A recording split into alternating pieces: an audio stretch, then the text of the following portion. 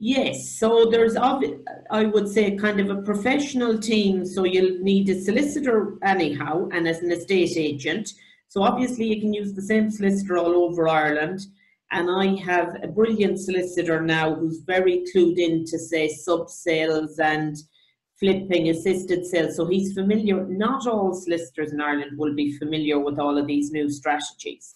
And some of them, quite honestly, won't be bothered familiarising themselves.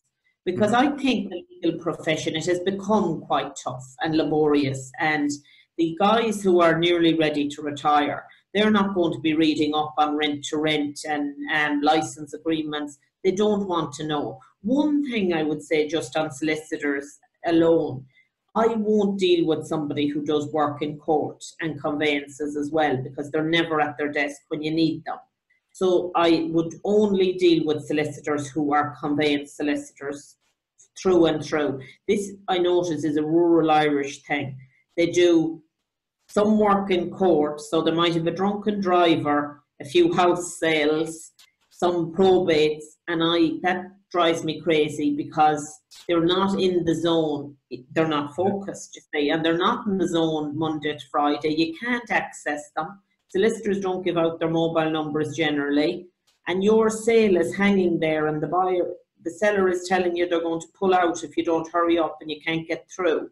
So that's one of my things for solicitors, say specifically. But then in terms of the power team, I've some great guys who've come all over Ireland with me, because it's very hard to replace good people. And I often find, in terms of actual repairs and work, that foreigners are stronger than Irish people. Our listeners now mightn't like to hear this, but if you grew up in Poland, Latvia, Lithuania, you don't just become a plumber or electrician. You train all the trades. You have some knowledge of all the trades.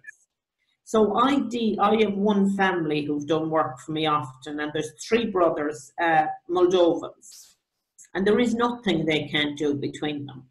So they would have at least two trades each.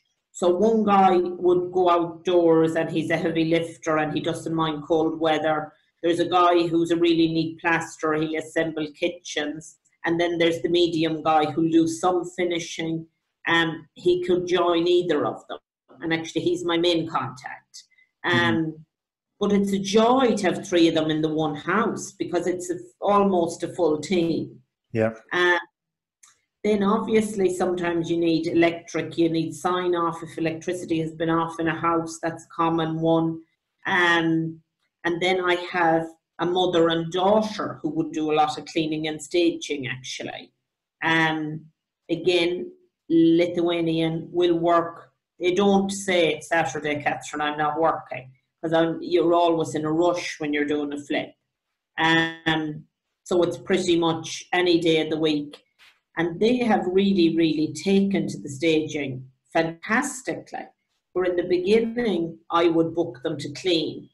And then she would ask me when I might arrive in the evening. I might have been with clients all day or on the phone trying getting bank write-downs. She'd say, what are you doing now? And I'd show her, and she'd say, we will do this. And it was fantastic, because they would just take over. You just mark maybe a large box of stuff. This is for the double bedroom. And it would be done 130% when you came back. So it's finding those people. Unfortunately, it's a bit like dating. You won't hit on them on the first one. So it's finding the people who I suppose are willing to make the extra effort, and who enjoy, take pleasure in getting a job done fast and well. Okay. And how do you recommend for somebody who's just starting in flipping space? How do they find those people? Is it through referrals? Would it be possible for people who attend your course? Would you able to refer some people to those people? Yes, I would. And normally say I would know a landlord in lots of towns. So I would then ring them and get their tradespeople. And so, as I said, solicitor can be all over Ireland, but the trades, exactly. So, and I'm delighted when I hear of someone who can cover a few slots, because if you've got a separate guy who can fit an appliance, and then a one who can paint, and then a one who can mow the garden, and then, well, now you're talking about coordinating a whole team of people, and you're losing loads of time. Yeah. Where if you have somebody, so the less people, the better in this power team.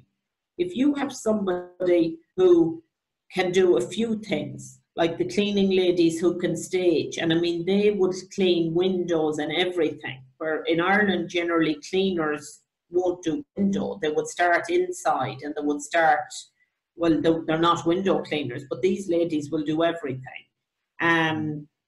So the less people, the better, because obviously the less coordinating and the more multitaskers. So that does tend to be an Eastern European thing, I think. They just have more multiple skills than we have. You know, they're always surprised when I say to them, oh, in Ireland, the plumber is the plumber, and then you have to tell them, they say, oh, but why is he not able to install a cooker? Well, he's not. He's not able, because it's completely normal at trade school to learn a couple of trades.